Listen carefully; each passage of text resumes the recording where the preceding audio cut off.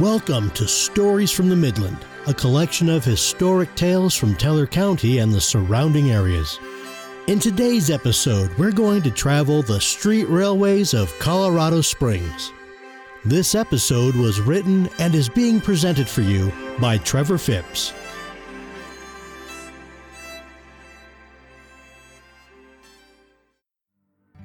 When Colorado was first settled in the 1800s, the main source of transportation was by horseback.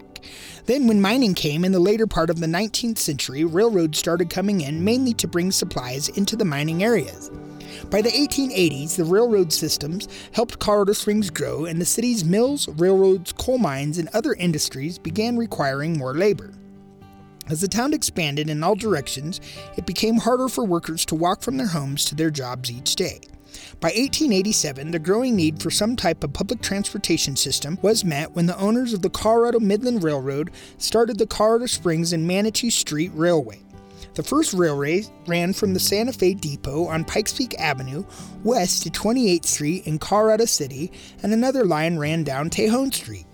The first trolleys were each pulled along the tracks by 4 horses, but soon it became apparent that there had to be a better way to power the trolleys than to use horses. With all of the manure they produced and all of the feed they required, it was not really a great way to move people around, historian John Caulfield with the Pikes Peak Trolley Museum said. So in the 1880s and 90s, they tried to figure out a way to motorize the cars. They tried steam-powered, they tried oddly enough battery-powered, and they tried gasoline and diesel. Electricity seemed to be one of the best options, but they couldn't put everything together correctly. After engineers spent several years on perfecting the electric motors, the railway company turned electric and incorporated as the El Paso Rapid Transit Company in 1889. The trolley system then expanded to Colorado Springs to the west, Broadmoor to the south, Roswell to the north, and Nob Hill to the east. In the 1890s, the street railway basically was tourist-driven, and the cars stopped running in the winter. The early rail cars were not heated, so the engineers had to stand outside and dress in their own warm clothes during cold weather. By 1900, the trolley lines had suffered neglect and were due for an upgrade. Winfield Scott Stratton became a millionaire when he sold his Independence mine in the late 1800s. He then began to give back much of his wealth to the city of Colorado Springs. In 1901, Stratton purchased the street railway systems and put around $2 million into upgrading them. He insisted that all of the cars had enclosed vestibules and heaters for the drivers, Caulfield said. He got uniforms for the drivers. Unfortunately, 2 years after he purchased the trolley system, he died. The foundation that inherited the system and all of his earnings afterwards did things like, if you want to buy a house and work for us, we will co-sign the loan. They bought a life insurance policy for their employees. You were talking about 1910. When were things like that ever done? The foundation also decided that instead of laying off their workers in the winter, they would keep them busy by building trolley cars.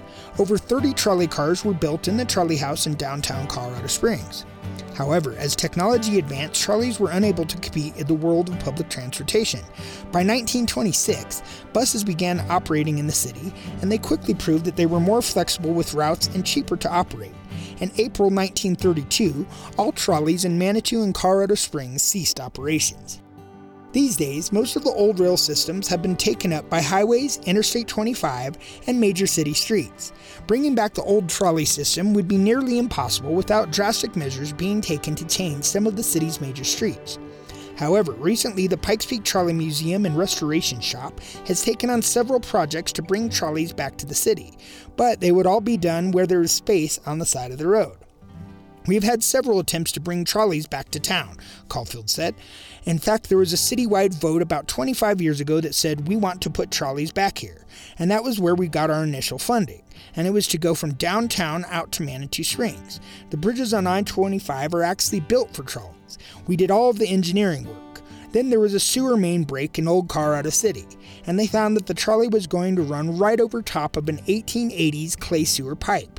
They said that if the main were to break, they would have to tear out the track all the way down and all the way back up.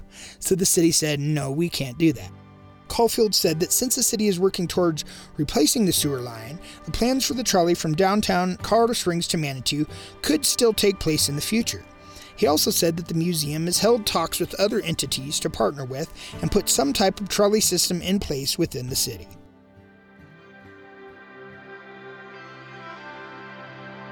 Thank you for listening. This is Tommy Allen, and on behalf of Trevor Phipps, have a great day. And should you find yourself riding a horse-drawn trolley, you may not want to have a look at your shoes. We look forward to having you join us next time for more Stories from the Midland.